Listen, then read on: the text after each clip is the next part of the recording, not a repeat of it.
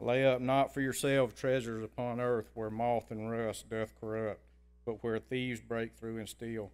But lay up for yourselves treasure in heaven, where neither moth nor rust doth corrupt, and where thieves do not break through nor steal. For where your treasure is, there your heart will also be. Thank you, buddy. See what practice can do for you? Beloved, it is wonderful to see everyone this morning. We appreciate everybody being here. Visitors, you are our honored guest, and we're very grateful that you've come our way, and we appreciate that so very much. Beloved, from where I was sitting this morning, the singing was excellent, and I appreciate that. God has blessed us with some very good song leaders, but we got to be willing to follow, right? That's what a song leader does. And so you all sang wonderful this morning, and our prayer, of course, is our Heavenly Father is glorified, and that we praise His name the way that we should. Beloved, I'm going to start this Sunday. There's 5 Sundays in December, and so what we're going to do is these 5 Sundays look up what the Bible says up to the birth of Jesus, okay? And you say, well, why would you want to start this one? We do here every now and then what they call a sermon series, and this is what this is going to be. I don't know, y'all ever watch miniseries on TV? Right, and they just seem to pull you in, draw you in, and you just can't wait to see what's going to be the next time, and if you're not going to be home, you set your VCR, whatever, to record and all that, and so I guess that's kind of the idea of this, and you say, well, that's kind of a misnomer, on a title in it. God rest ye merry sales clerks, and I actually had somebody come to me and say, Brother Green, you know what? Everybody ought to be a sales clerk during the holidays at one of our major box stores for a little while. That you would find out the true human nature of people. And this person had been that, and so, brethren, we want to talk about mastering materialism and avoiding materialism. And listen, I am not, because I've made a few comments to some of you, and y'all have kind of gotten the idea that I'm kind of the Grinch that wants to steal Christmas, or I'm an Ebenezer Scrooge, and I'm real cheap. Well, I am cheap, but all that stuff, and I just don't want you to have a good Christmas or to enjoy it. Brethren, that's not it at all. Really, it's not. I'm not saying you shouldn't or you couldn't, or maybe, go to your Midnight Madness and Black Friday sales, I don't think that's a horrible sin. I do question your sanity, but no, I'm not trying to take Christmas away or anybody, but brethren, the Bible does have a lot to say about avoiding materialism, and we Americans especially, and I'm not just picking on us, but we have, as Chad has mentioned, been so blessed that it's easy to do that, And what grandparent, I'm a grandparent, what grandparent don't want to get their kid a Mercedes for Christmas, right? And so it's really easy to get kind of wrapped up into that if we're not careful. And this is what I want to do, just to help us get on the right footing and look at what the Bible has to say about this. I saw a study one time, and sometimes you take these secular studies with a grain of salt, but according to this study, that they had polled tons and tons of people, and there's a whole lot of people that during the holidays, and they're talking about from Thanksgiving to New Year's, that during that time, there are people that will charge so much on their credit card that it takes them the entire new year to pay it off. Brethren, we can go to excess, and that's what I was talking about. And this is what I want us to look at this morning, because Jesus says, where your treasure is, there's where your heart's going to be. We get that mixed up. I've heard people misquote that and say, well, where your heart is, that's where your treasure is going to be. That's not what Jesus said, brethren. Now, maybe there's some truth to that statement. But what Jesus said, your treasure, your pocketbook, the things that you place value on tell you where your heart is going to be. And God cares a lot about our heart, brothers and sisters. And someone has said about this time of year that people would drive to cars in malls they can't afford to spend money that they don't have in order to buy things they don't need in order to impress people they don't even like. And this happens a lot during the Christmas season, right? Do you notice we have to do a lot of that stuff? Your wife, in my family, my wife, sends out the Christmas cards, and then we get one from somebody we didn't expect. Oh no, we got to send them one now. Why? Because they sent us one. Brethren, that we really can get messed up on what the season is supposed to be about. And So we want to avoid materialism any time of the year, of course. This doesn't just apply during the holidays, obviously, but a good time to speak of it because it is a time that we can kind of let our guard down if we're not careful. What's the definition of materialism? According to what the definition of materialism is, and I quote, the doctrine that physical well-being and worldly possessions contribute the greatest good and highest value in life. That's a long definition. Some people say it means being greedy. Well, maybe, But materialists believe that comfort and pleasure and wealth are the highest goals of life. That that's what you ought to shoot for, and that there's really nothing beyond that. They are more concerned with material things than they are spiritual things. In fact, a true materialist doesn't even believe in the spiritual. A lot of them do not. Some of them will give it a little lip service, Materialism, of course, like most things that we believe, brothers and sisters, is an attitude, right? There are people, and you may know some folk like this in our country today, brother, and some friends or neighbors, that their idea of self, their idea of their self-importance, their identity, their ego is based on things. And so the more things I have, the more valuable I am to society, right? We really get that idea sometimes. In the Bible times, there was a doctrine called Epicureanism that believed that the greatest good in life was to grab all the gusto you can here because there was no afterlife. And the Apostle Paul actually quoted one of their verses in one of their phrases in 1 Corinthians 15:32, and he said, if there's no resurrection of the dead, then let us eat and drink. And the actual, he leaves out a part. The actual quote was, let us eat, drink, and be merry, for tomorrow we die. In other words, let's just grab all the material things we can that can bring us, whatever brings us pleasure in this life, because there is no tomorrow. And those people, of course, then believe that the temporary is more important than the eternal, because a lot of them don't even believe in the eternal. And the world is more important than God. And, you've seen this saying that would be our Epicurean saying today in our time. Y'all probably seen it. I've seen people wear T-shirts that says, he who dies with the most toys wins. Have y'all ever seen that saying? That's kind of that materialism idea. I love another T-shirt I saw that said, he who dies with the most toys still dies. Well, brethren, and so we got to be careful in this regard. Now you say, well, Brother Green, is all materialism bad? Are we supposed to take a vow of poverty? And some people do, and never, just stay away from that and not enjoy some of the things in life. No, brethren, but there's a balance in there in the Bible in all things. The material things were created by God. We understand that. Genesis 1:1, in the beginning, God created the heavens and the earth. Everything that we have on this earth, brothers and sisters, like that, God created. Anything we've made, anything we manufacture comes from what God has created. And Psalm 24:1 says, the earth is the Lord's and everything in the world and all who live in it. So material things are blessings from God. And God gives them to us, brethren, as we're going to flesh out in this lesson this morning. Deuteronomy 28, verses 8 through 12, God is talking there to his new people that he's led out of the Egyptian slavery, going to become the nation of Israel, his chosen people. And he says there in that context, listen, I'm going to bless you in every way possible. Now, there's one caveat. He said, you must remain faithful and completely devoted to me. And he said, I'll bless your land, I'll bless you in the cities, I'll bless you in the country, I'll bless you with birth, I'll bless you with your livestock. He just named every way you could possibly bless. And he said, in fact, I'll bless you to the point that you'll be loaning to other nations. He said, I'm going to bless you. And then he turns around and says, but if you don't follow me wholeheartedly, and if you go after these false gods, then I'm going to curse you and take those blessings away. So brothers and sisters, we are blessed by our Heavenly Father. That's where those blessings come from. So we should accept them as such and be grateful for them. 1 Timothy 6:17, and you may want to put your marker there because we're going to go back to 1 Timothy 6 a lot. Instruct those who are rich in this present world not to be conceited or to fix their hope on the uncertainty of riches, but on God, who richly supplies us with all things to what? Enjoy. God gives us these things, brethren.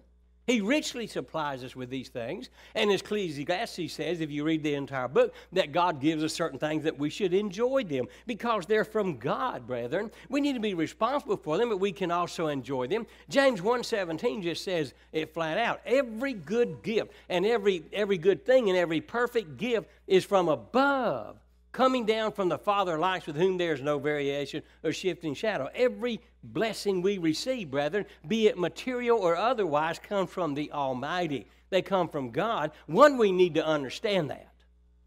Oh, brethren, I talk to a lot of Christians about, I make my own way by the sweat of my brow and pulling myself up by my own bootstraps. Beloved, who gave you the sweat and the boots? God blesses us, and we need to be careful not to miss that. And we need to be grateful for each and every one of those blessings, no matter what they may be, whether they're physical, spiritual, however. And God blesses us in every way, and we need to be grateful for those things. So material things, they come from God, and we need to recognize that. Thank God for that. But then, brethren, biblically, we need to understand that they are far less important than the spiritual things. We need to know that. Because one is temporary and the other is eternal. That's the obvious difference, right? And so Matthew 16:26, Jesus says, what good will it be what will it profit a man if he gains the whole world and forfeits his soul? And that word in the Greek is literally not lose, but forfeit. You throw it away. Or what shall a man give in exchange for his soul? Brethren, we need to be very careful that we get our priorities right, okay? So, preacher, why are you preaching about it right now? Because, brethren, this is a time of the year where it's easy. It's very tempting to get involved in that material thing. I got to buy more than this. I got to make a better impression than that person, I've got to do all this, and everything. And, brethren, we get more concerned about the gifts under the tree than we do what it's supposed to mean and what it's all about. And so, brothers and sisters, 2 Corinthians 4, verse 18 tells us this. So while we look not at the things which are seen, that's the temporary, but the things which are not the things for, and he says something very obvious but profound. The things which are seen are temporary or temporal, but the things which are not seen are eternal. And he says of the two now, obviously, we need to be putting our emphasis on the one thing that's going to make the eternal difference and not to allow other things to get in the way. And brothers and sisters, you and I both know that our enemy, the devil, is an expert at using things that may not be sinful in and of themselves, but to get us off the straight and narrow, so to speak, to cause our minds to get off of Jesus Christ. And so we need to be very careful that we do not allow that to happen, okay? Material things are earth-bound, brothers and sisters. It means exactly that they're going to be temporary. Colossians 2:22 talks about the things that we use on this earth, that they are destined to perish with use. How many of y'all have noticed that? How many of y'all still have the first car you ever bought and are driving it? For some of us, that would have been a Model T. Terry says, I do. Those at my age, some of them I wish I had back, brethren. But you know what? Those things perish with the use, okay? We always have to be working on our houses, mending our fences, working on cars or whatever. Why? Because they're material, brethren, and they're going to be temporary, okay? So this is the attitude we need to have. 1 Timothy 6, verse 7, back to 1 Timothy. Timothy said, you know what? He's talking about the comparison of riches and the eternal and the temporary. He said, you know what? We have brought nothing into this world, and we're not going to take anything out of it either, are we, brethren? We're not. We're really not, And there's been all them jokes about that, mean old man, He told his wife one time, he said, I'm going to be the first one to take everything with me to heaven. And he said, I want you to take all when I die, take all my cash, my bonds, my stock and all that. And he said, I want you to cash it all in and put it in a big trunk in the attic, and I'll grab it on my way to heaven. And she said, well, what do you want it in? What denomination? He said, well, gold spends anywhere. Just put it all in gold coins. So she was an obedient wife. She did what she did. The man died, sure enough. And about a year later, she was up in the attic, and she goes up there, and she finds that chest sitting right there where it was. And she said, oh, man, I knew I should have put that thing in the basement. But anyway, brethren, so, yeah, got to think about that for a second. No, seriously, brethren, we get our priorities mixed up if we're not careful. And so he said we fix our eyes on the things that are not seen. We got to do that, brethren. It means you fix them, you put them there, and you don't take them off. Because these material things, they're going to be gone one day, okay? We brought nothing in the world. We're not going to take anything out of it. We're going to stand with our soul before God. And that's what's really going to matter. So, brethren, that's the danger of falling into the trap of materialism, even for a little while. Because materialism, the Bible says, can enslave. And the Bible says we're not to be a slave to anybody but Jesus Christ. Matthew 6:24, you're familiar with this. No one can serve two masters. Whether he will hate the one and love the other, he'd be devoted to one and despise the other. You cannot serve God in wealth or mammon, which literally means we would say money today. Okay? He said, you're not going to be able to do that. You've got to serve one of the other. And you know 1 Timothy 6:10, you could probably quote this, for the love of money is the root of all sorts of evil. And some, by longing for it, have wandered away from the faith and pierced themselves with many griefs. Materialism will challenge your commitment to Christ, brethren. Oh, nobody knows that better than the devil himself. If he can get us chasing after the temporary to forget the eternal, then he's won the battle. Jesus said again, where your treasure is, that's where your heart's going to be. Beloved, that's real serious, isn't it? And materialism, of course, can bring trouble. It doesn't have to, but it can if we're not careful. 1 Timothy 6:9, those who want to get rich fall into temptation and snare and many foolish and harmful desires which plunge men into ruin and destruction. Well, it's not saying it's a sin to be rich. It's not saying that God has blessed somebody with, and prospered them greatly, that means it's a sin. We're to be good stewards of everything that God's given us and understand it's His and not ours. We understand that, brethren, but He said, if that's your goal in life, then you need to be very, very careful because it can get you on a lot of things. It can be a snare, brothers and sisters. Materialism, it can deceive you, right? And Luke 12:13-21 talked about that. The gentleman that had all the barns and the land, and he was prosperous, and he said to himself, thou hast many barns and much goods for many years to come. Eat and drink and take your ease. And Jesus said to this man who was so deceived by his material possessions, the Lord says, and He doesn't say this often, but He said in this context, you fool. Because tonight, you're going to give an accounting for your soul. See, he missed the boat, brother.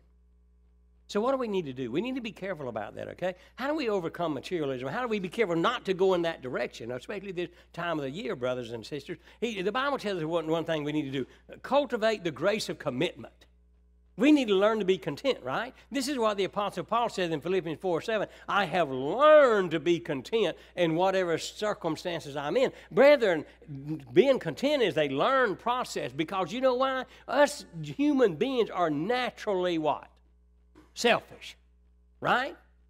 It starts early. You tell a 2-year-old kid can have 2 suckers, and you say, honey, give Johnny one of your suckers. Yeah, you got World War III on your hand. It begins early, brethren, so we do have to be careful of that. It is a learned thing, to learn to be content, okay? 1 Timothy 6, again, verses 6-8. But godliness actually is a means of great gain when accompanied by what? Contentment. Well, we brought nothing in the world, so we can't take any of that out of it. If we have food and covering, with these we shall be content. Brothers and sisters, do we have food and clothing on today? Yeah. Most of us are carrying good signs we've got food. Yeah. I mean to tell you, brethren, somebody, I got the furniture disease. That's what's a furniture disease. That's when your chest done drop down in your drawers, right? So, brother, we've been blessed. God has blessed us. How many of y'all overate on Thanksgiving Day? I got to tell you, my little sweet granddaughter who knows her grandpa loves pecan pies, or if you're up north, pecan pie, and she made me one literally from scratch. She even made the crust. And, of course, I was obligated to eat 3 pieces of it. Good stuff, brethren. We do. We are so blessed in this world. And he says, if you've got that, if you've got clothes on your back and food in your stomach, be content with those things, brethren. There are many people in the world that don't have those things, or those things are a daily struggle for them. So what do we need to do? Hebrews 3:13-5, it sums it up, I think, in a marvelous way. Make sure that your character is free from the love of money, being content with what you have. Are we, brethren? Are we really content with what we have? You know, my kids get aggravated with me sometimes because they say, Daddy, what do you want for Christmas? I said, I got everything. I don't want anything for Christmas. I got y'all. I have family, physical and spiritual. I'm blessed. What more do I need? Beloved, God himself has said, I will never desert you, nor will I ever forsake you. God has promised that. So he said, don't worry about all those material things, okay? Brother, we need to understand what true riches are, right? We really do. The Bible says that we need to lay up treasures in heaven. That's the eternal, right? Ephesians 3:18 talks about the unfathomable riches of Christ, okay? We can't fathom them, they're so great. Philippians 3:7-8, Paul talks about the everything that he has, all these material things, including name recognition and fame and all that he has sacrificed and count them but dung in order to have the surpassing value of knowing Jesus Christ. Hebrews 11:26, talking about Moses, he said he considered the reproaches of Christ greater riches than the treasures of heaven. Of Egypt. Why? Because he was looking to the reward. And 2 Corinthians 8:9, brethren, one of my favorite, the grace of our Lord Jesus Christ, that though he was rich, yet for your sake he became poor, so that you through his poverty might become rich.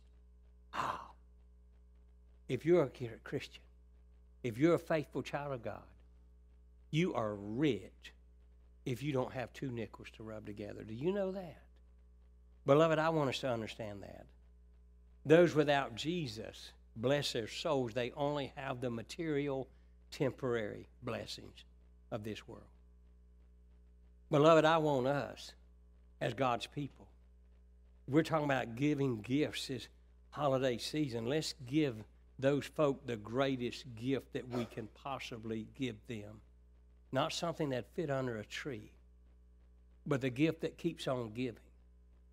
Let's give them eternal life through Jesus Christ. Let's introduce them to our Lord and Savior. And remember, brethren, that this holiday season is supposed to be about God incarnate, God becoming flesh and giving himself so that we can be saved from our sin. Friend, if you've not done that, Jesus died on a cross as we just celebrated in the Lord's Supper in order to save us from our sins, and that's the greatest gift you could possibly accept, is the gift of salvation. You do that by willing to repent of your sins and confess Jesus to be your Lord, and then by being baptized into Jesus Christ for the forgiveness of those sins, so you can arise from that watery grave of baptism in newness of life, a brand spanking new creation, having been added to the Lord's church and on your way to heaven. There's no better gift than that. If you need to accept that gift, we urge you to come forward now while we stand and sing.